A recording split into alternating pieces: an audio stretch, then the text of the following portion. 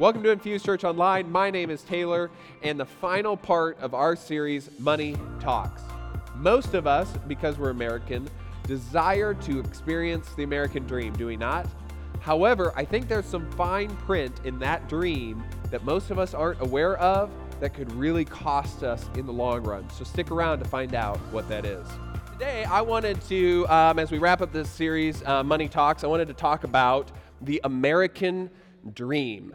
And that commercial, in kind of a way, especially like kind of all the E-Trade baby commercials, it kind of is a stereotypical version of the American dream, if you will. You know, you go out and you play a round of golf over your lunch break maybe, and you talk your 401k and you talk your investment portfolio, and then you go back to the office in the afternoon, and that's just kind of the stereotypical American dream. You're making it big, you got time on your hands, you go golfing, that kind of thing, okay? And in all honesty, I think it's fair to say that most of us, it's kind of our goal as Americans to experience the American dream, right? And you hear people on TV talk about it, you hear your friends talk about it, especially kind of in this political season that we're in, and it's ramping up. You know, everybody deserves the American dream, and you deserve the American dream, and it's just kind of this almost entitlement that we have to the American dream. But in all fairness, I also kind of thought the American dream, what is that? It's kind of this obscure idea that nobody's really defined. We all want it, but we don't exactly know what it is. And so I thought, hey, I should go to the dictionary to figure out what that means. And of course, the dictionary I'm talking about is Urban Dictionary. To understand, and if you're not familiar with Urban Dictionary, you'll get it in a second, what is the American dream? And so I found the definition, because anybody can put a definition in there, the definition that had the most thumbs up votes, and I kind of liked it. And here's the definition that they had of the American dream: to sue someone for something silly and live off the money. And if you're not familiar with how Urban Dictionary works, then generally there is an example that they give, and here is the example that followed this one. Johnny was biking in the park and hit a tree. He sued the council for 10 mil. He's living the American dream.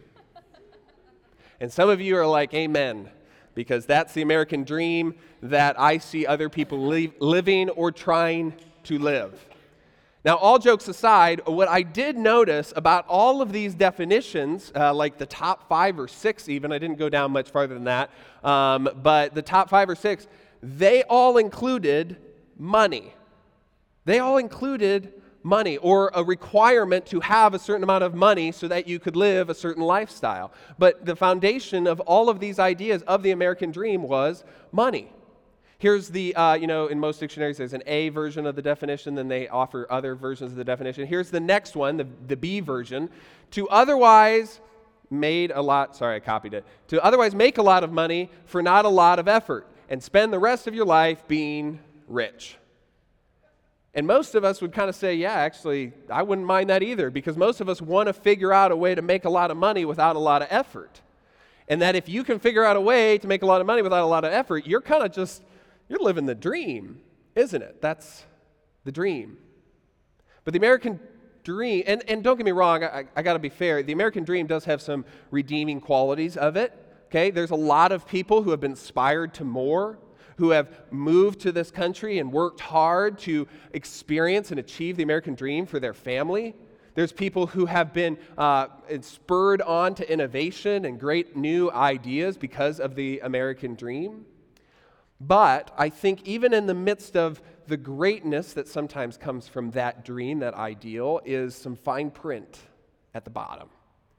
And I think that fine print, as most fine print is, it's not always in our favor. That there is a negative side to this American ideal. For one, is it even possible to experience the American dream without money?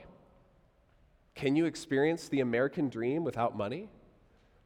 I think most of us, if we really thought about it, would have to say, probably not. That money is central to this thing that we as Americans desire to have and to experience. And to that end, sometimes that has some negative repercussions for us. That this idea that to accomplish this dream means money is king. to accomplish this dream that money is king. And in all fairness, I think there's been times in all of our lives, whether it be when we were growing up or going to school or things like that, that we've all sat there and as everybody's kind of pursuing their dreams, we kind of wish that the American dream wasn't so hinged on money. That we kind of hope that the American dream is more than that. That someone can achieve the American dream without money just based on, hard work and great ideas and responsibility and values and those kind of more higher ideas. But the reality is, we've also seen the times and the other people in our lives that someone made the grade, got started on the sports team, got out of that problem that they had going on in their lives, or got out of the consequences of that problem they had going on in their lives, or got into college when maybe they shouldn't have, simply because money is king. That it wasn't because they worked hard or responsible and had good values, it was because money is king. And when that happens, we all kind of collectively say, hey, that's not probably right. That's not fair. And that's what I hope, at least for the rest of this morning, we will kind of recognize the tension between our aspirations of this higher idea of good work ethics and values compared to the reality that money plays in our culture. And that in that tension, if money is king, its kingdom is a little bit broken. Or some of you would maybe even go so far as to say it's a lot of bit broken. That if money is king, in that kingdom, things don't always work out fairly. That we have seen politicians or political favors done simply because money is king. That we've seen problems disappear or someone get better care, not because they deserved it or earned it, but because money is king. That they have nicer things than maybe other people do, or that they really should have simply because money is king. That they have opportunities that we all don't get simply because money is king. And it's not fair, is it? It doesn't feel right. There's this inner part of ourselves that says, hey, this should go maybe a different way. That there are people every day who go out into their daily jobs and risk their lives, yet they don't get paid probably what they're worth. And is that right?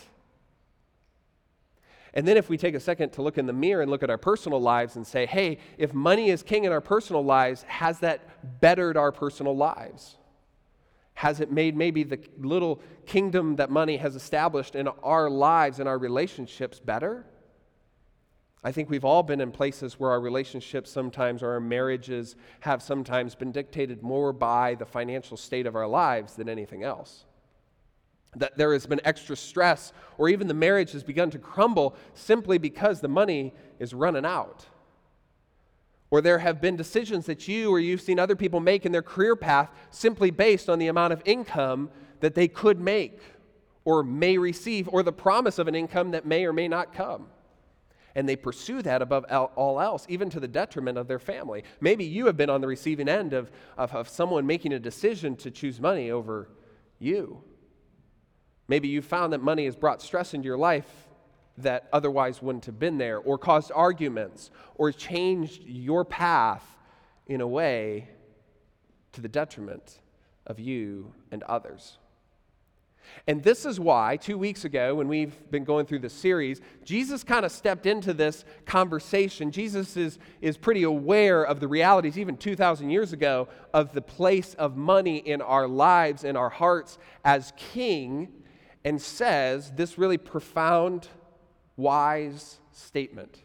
He said in Matthew chapter 6, or he just said and then Matthew wrote it down and then we called it chapter 6. It's more how this went. But no one can serve two masters. Either you will hate one and love the other. And we've all been there if you've ever had more than one boss or two people that think they're your boss, whether they are or not. And it's kind of like, I can't serve you both. I mean, like you have competing things and it's not very much fun. Either you will hate one and love the other, or you will be devoted to one and despise the other. You cannot serve both God and money.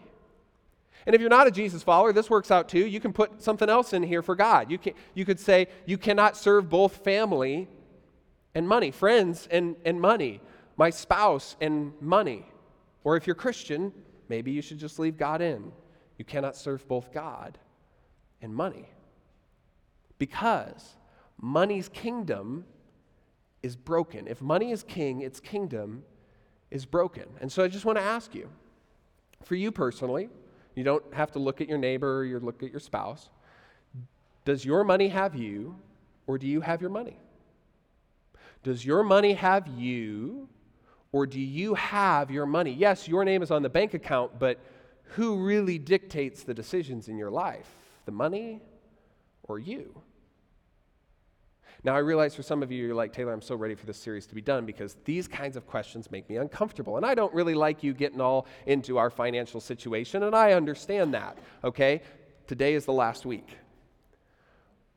But I feel like I would do you a disservice to not ask you these questions, because if questions like this, or at least in this series so far, if you want to go online or download our app and watch the past weeks, if there is something in this series that makes you uncomfortable, as it has made me uncomfortable, and I'm the one preaching it in my own life, some of these ideas, some of these questions, I'm just inviting you to kind of pay attention.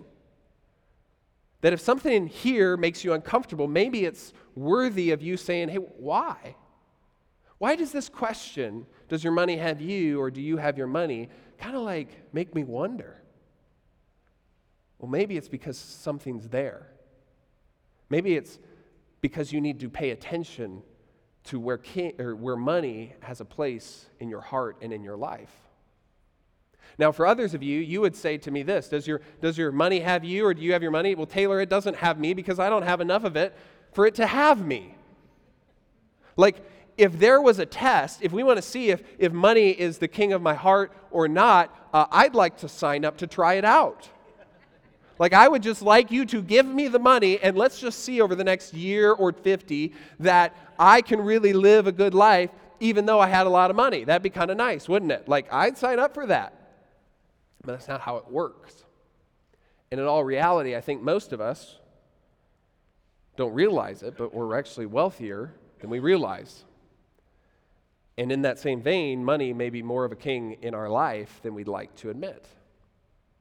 See, you might have money if you've ever walked into your closet on a Monday morning and said, what am I going to wear? I just have so many options. Does this shirt go with these pants? Shoes go with this top or scarf or headband? You might have a money problem. If you have ever sat and felt a little bit of stress about where you're going to eat, like should we have sushi or should we have Mexican? Maybe we'll just have steaks with baked potatoes and stuffed mushrooms and, something like that. If that has ever been a conversation you've had before, you might have some money. If you have ever had the Amazon problem, you guys know what the Amazon problem is? You guys actually know what that is? Like, not that you spend too much on it. That's not what I'm talking about. I'm talking about like when you get home and you see a package at your front door and you're like, where'd this come from? Oh, it's from me to me. But I have no idea what's in it.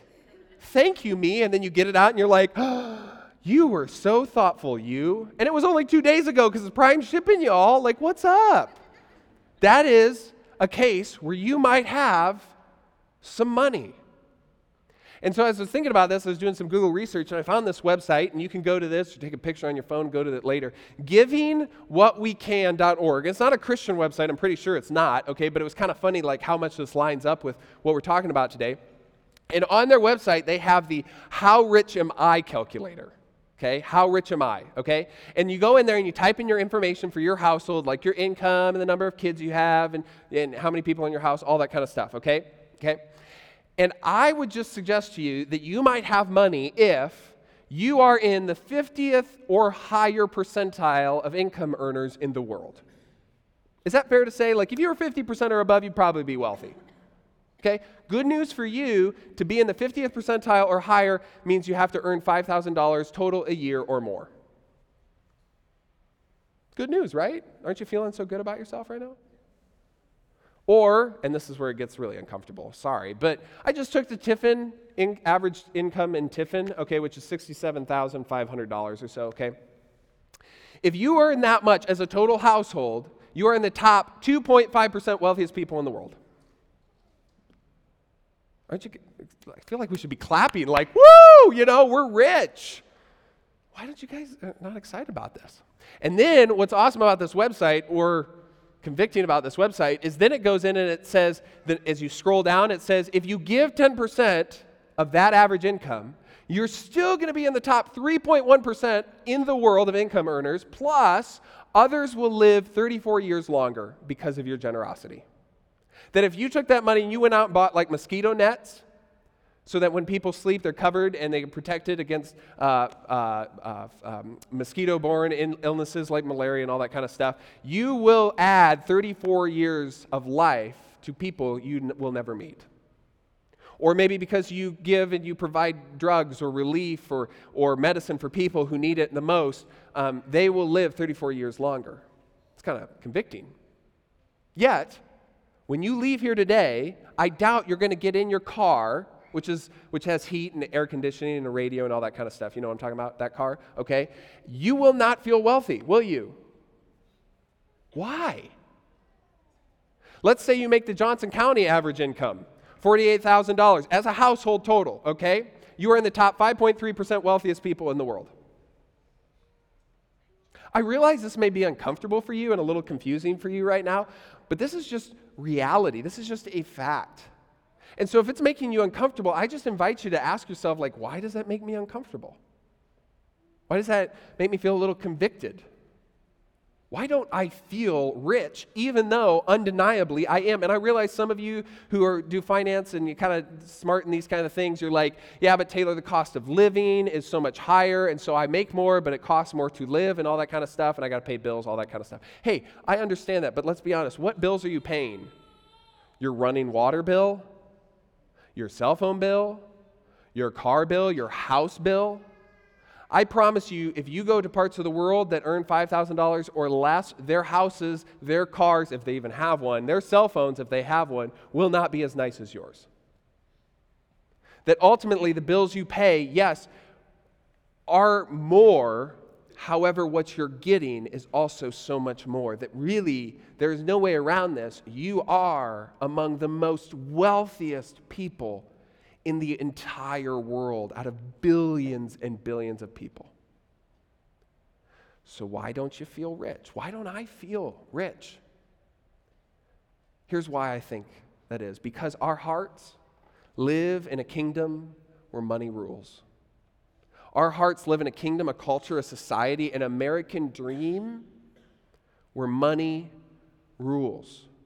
And I'm not saying, please don't hear me say, well, you got to go live in poverty, okay, to be a good person. I'm not saying that. I'm not saying, please don't get compensated fairly for the work that you do. I'm not saying don't go out and invest wisely to earn interest and make more money and be responsible with what you do have. I'm not saying that. If you're thinking I'm saying that, then you need to go back to the week 1 of this series. I'm saying our hearts live in a kingdom where money rules, so our hearts tend to hunger for more instead of being thankful for. Our hearts tend to hunger for more instead of being thankful for whatever in our lives that we have to be thankful for.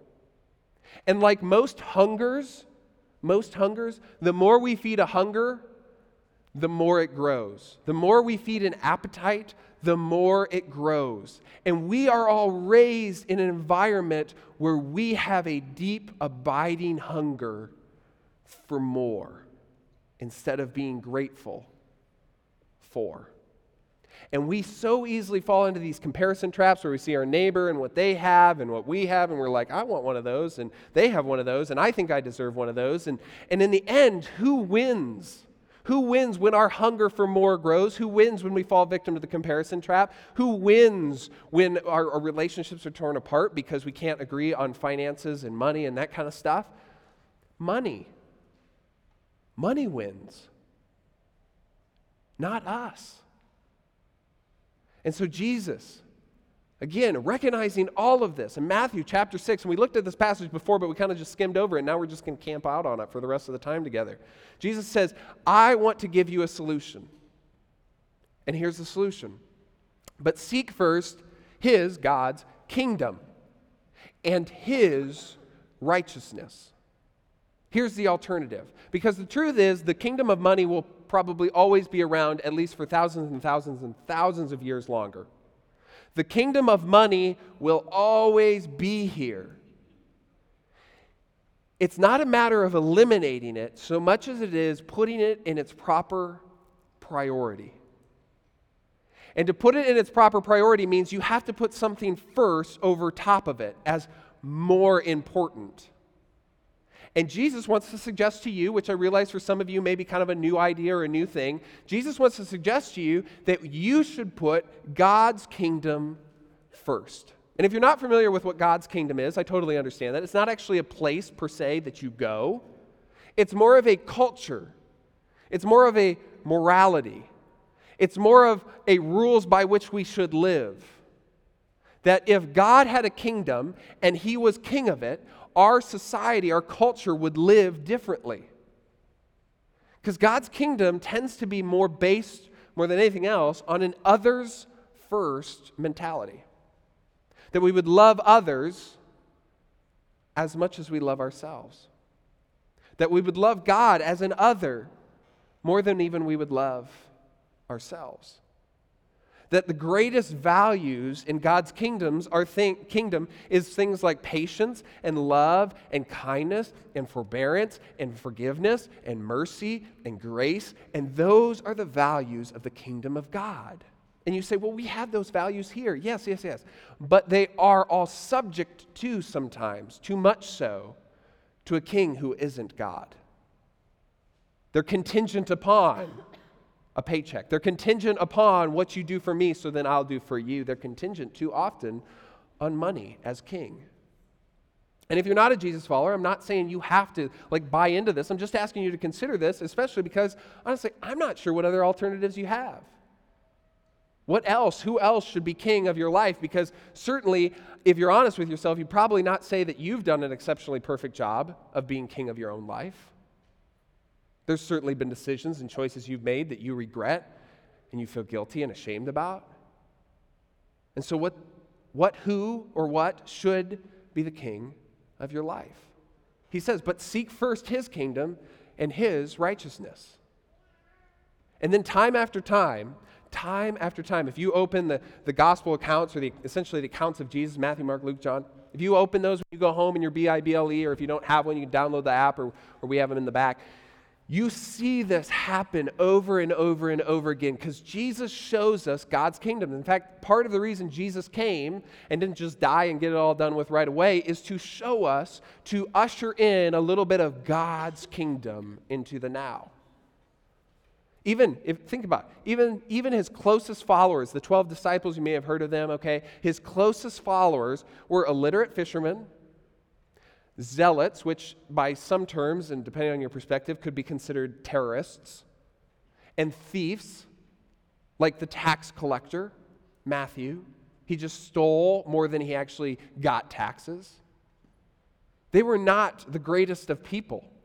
Yet Jesus chose to put them first above all else and invited them to follow him, the Son of God. I mean, even if you don't believe in this, just hypothetical it for a second, he invited those kinds of people to follow him. And then one day they're walking along, okay, they're on a little bit of a trip, okay, and Jesus overhears his disciples behind him kind of talking about what they're thinking, okay, and they're kind of talking about how they want to be and who's going to be number 2 and number 3 and number 4 and number 5 when Jesus brings in his kingdom. When Jesus puts himself on the throne in Jerusalem and everybody's like, Hosanna, Hosanna, God, Jesus is here and he's king and all this kind of stuff, who's going to be on top? Who's going to be on top? And Jesus turns around and says, you want to be great? You want to talk about greatness? The Son of Man, God's Son, came, and the famous words, came not to be served, but to serve and give his life for ransom for many. That's what greatness is in the kingdom of God. That's what love is in the kingdom of God. And then they got to this Passover meal. It's a pretty famous meal just before Jesus is tried and crucified. And they're sitting around the table and all this. And then Jesus gets up and he takes off his outer robe, okay? And people are like, and the disciples are in there like, what's going on? Why is Jesus like taking his outer robe off? And then Jesus wraps a towel around his waist and his disciples are like, whoa, I know what's happening next. And then he starts to wash their feet. They're dirty, smelly, sandal, been in the dust. They don't have showers, y'all. Kind of feet. He washes them. He washes their feet. Even Judas, the guy who's going to betray him, washes the feet. And he says to all of them, he says, this is how you should love one another. I am the Son of God, and I am now sitting on my hands and knees, washing your feet, because I love you. And this is how you need to love one another. This is the kingdom of God. And then a few hours later, he gave his life for the forgiveness of sin. Not his own sin. He was perfect. He gave his life for the forgiveness of everyone, you and myself included.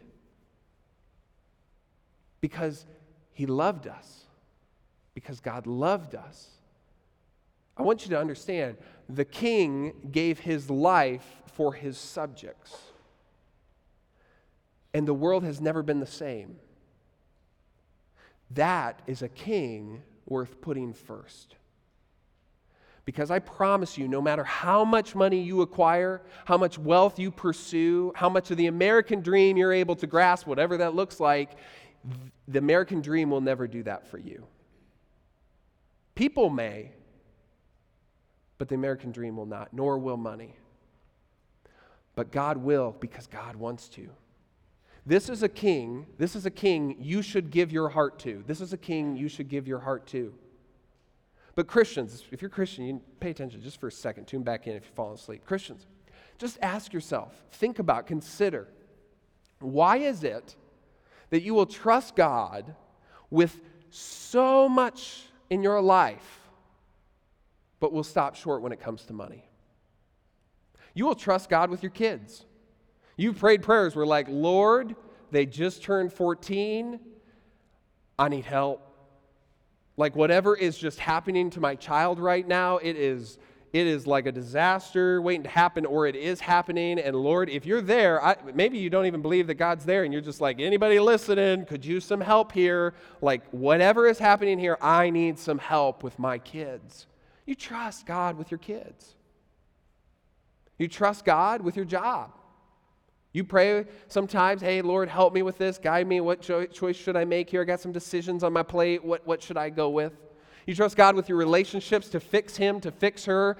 Maybe sometimes you'll even pray for yourself to fix yourself, but of course it's always their fault, not yours. Okay, that's how we do relationships generally. You pray for God's help in your relationships. You pray for hurt and pain and loss. You pray for his comfort in these painful parts of your life and in that diagnosis you just got, and you're trying to reconcile through that, and you just pray, Lord, if you're there, please help. You'll trust God with that. You'll even, this is what I love, you'll even go so far, as I have even gone so far, to confess my sin before my Father in heaven and trust him with my sin, but not my money. Why is that? Why is it that you've never prayed a prayer that said, Lord, I just want you to be first when it comes to my money. Lord, I want you to be king in my life and by extension, my money. Why have you never prayed that? Because money is king. And it has caused you grief and will continue to cause you grief because you were created to seek first your Creator.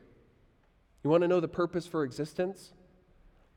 Created to seek first and be in relationship with your Creator. And I'll be honest with you, I think the Spirit of God has pressed this on your hearts once in a while, maybe all of a while, especially in those times where money and life isn't going your way, hasn't served you well, and you seek out your Creator. And you recognize that maybe there's something more to it. This is a matter of priority. Because when we get our priorities out of whack, when we get our kings mixed up, disorder follows. When we get the order of our lives mixed up, disorder follows, and you have been on the receiving end of that. And sometimes you probably even sat there and say, why is this going so badly? What's happening here? I just don't understand. It seems extraordinary. It seems out of place. I don't understand why. I'll tell you why. It's because the order in your life is wrong. And disorder will follow that every time. When money is king, this is how we live our life financially. We live, save, give. In this order, we live life, we enjoy life, maybe save a little bit if we have enough, and then once in a while we give, especially if Pastor Taylor's like really convicting about it, and then we'll be like, okay, put that in the bucket, or get my phone out and I'll give, and it's really difficult, and don't look. I know I could do more, but I'm not going to do that much because it makes me uncomfortable. Okay, this is how money lives life. And one of my pastor that I listen to is really great. This is how he says it. I think it's pretty funny. He says, this way of living is a me first living with them leftover giving. Me first living with them leftover giving. If I have a little left over, then I'll do it. This is a world and a life ruled by money, not a Father in heaven. And listen, if this is all there is to life, like there's no life ever after, okay? There's no life after death, okay? And there's no God and all that kind of stuff. Yeah, I get it. You live your life this way. That's totally fine. I understand that, okay? But then what you need to do is tonight, go home and get your loved ones around the table. Get your kids around the table tonight. Do it tonight, okay? Sit them down and say, I just want to help you prioritize the rest of your life. Yeah, they're 10, 12, 13. You can hit this again and again and again. Over dinner, I just want you to teach them this. Honey, son, daughter, you need to live first, save second, and then if you got some left over, then you need to give. That's what you need to teach your kids tonight. If you're like, Taylor, I want to teach my kids like that, okay? Maybe that's because you inherently know, because of the image of God, the Spirit of God in your life is saying, this is not the best way to live. This is not the best way to live. If you're not willing to teach your kids this, then this is a red flag for you to say, whoa, maybe money is more in a place of king in my life than anything else. Because in His kingdom, in God's kingdom, you give first. You say, money, you are not the boss of me. Money, you get over there and go help them. You get over there and go help them. They need it more than I do. Money, you get over there. You are not the boss of me. You need to go help those folks. You need to go pay off school lunch debt. You need to go give to people on the east side of Iowa City who need it more than I do. You need to give it to those people who are suffering because of natural disasters. Get over there and help someone else. And then I'm going to save a little bit because I'm going to be responsible. And then I'm going to live on the rest. This, for some of you, is a step you need to take towards your Creator King. And for some of you, this is the last part that you have reluctantly waited to give up to your Heavenly Father. And that's why with your relationship with your Father in heaven has always been a little bit on the rocks, because this has not sunk in yet. And if any time there is a time to be thankful and grateful and generous, this is a good week to do it. Because here's what God wants for you. Here's what Jesus wants for you. Here's what I want for you. Is that what Paul says to his mentee Timothy. He says, command them to do good, to be rich, not in money, but in good deeds, and to be generous and willing to share. And so I want to challenge you. When you walk out of here today, I want to challenge you for the next 2 months to give first and take that step. Give first and take that step. Maybe it's 10%. Okay, let's be honest, most of us could probably swing that. And maybe be comforted by the fact you're still in the 3.1% of wealthiest people in the world, even if you do. Maybe 10% is too much, maybe it's 5%, but you would take a percentage of your paycheck. Every paycheck that you get in, or income or side income that you get in, you just take that and you give it away first.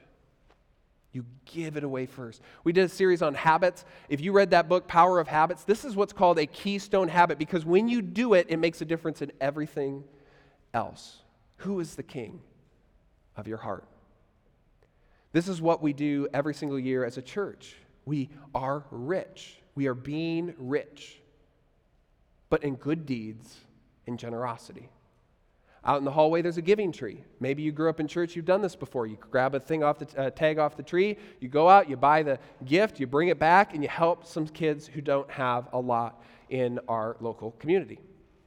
Or maybe you have the means by which you can give financially. Here is a way in which you can do it, is you can give to Be Rich. We try to raise $3,000 this year and give it all away to local organizations that make a difference, okay? So far, we're at $1,150. So a little bit shy of our $3,000 mark. I'm not too worried because last year we raised $2,500, so I upped it $500 this year, and we've grown by 25% since this time last year. So I'm guessing we'll be fine with this. It's just some of you are waiting till the last minute to make this happen, and let's be honest, we could just make this happen today. It really wouldn't take much. And I realize some of you gave through the Community Foundation. I'm still waiting to hear back from them on how much was maybe matched or given out of that. But maybe in a week of Thanksgiving of gratitude, we would be grateful for the wealth that we have. And maybe a Creator King who has created us and given us so much. So here's what I want to leave you with. And then we're going to do communion here in just a second. I want to leave you with this question. What kingdom does your money say you seek first? If your money could talk, what kingdom does your money say you seek first? And my invitation to you is to seek first His kingdom and His righteousness.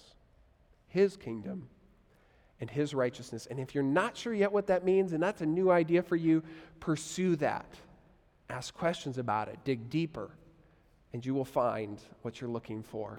Even if you watch online, I've said this every week so far, we would love for you to be a part of this Be Rich generosity campaign. And so you can go online to our website and give to the Be Rich Fund to support these awesome organizations locally and around the world. I just want to leave you with the question of what kingdom do you seek? And what kingdom would your money say that you seek first and foremost above all else? And if it's not God's kingdom, I'd invite you to consider why it isn't and how maybe switching your heart to God's kingdom first could really make a difference in your life and the lives of those people around you. I hope you'll join us next week for a brand new series, Home for Christmas. Have a great one.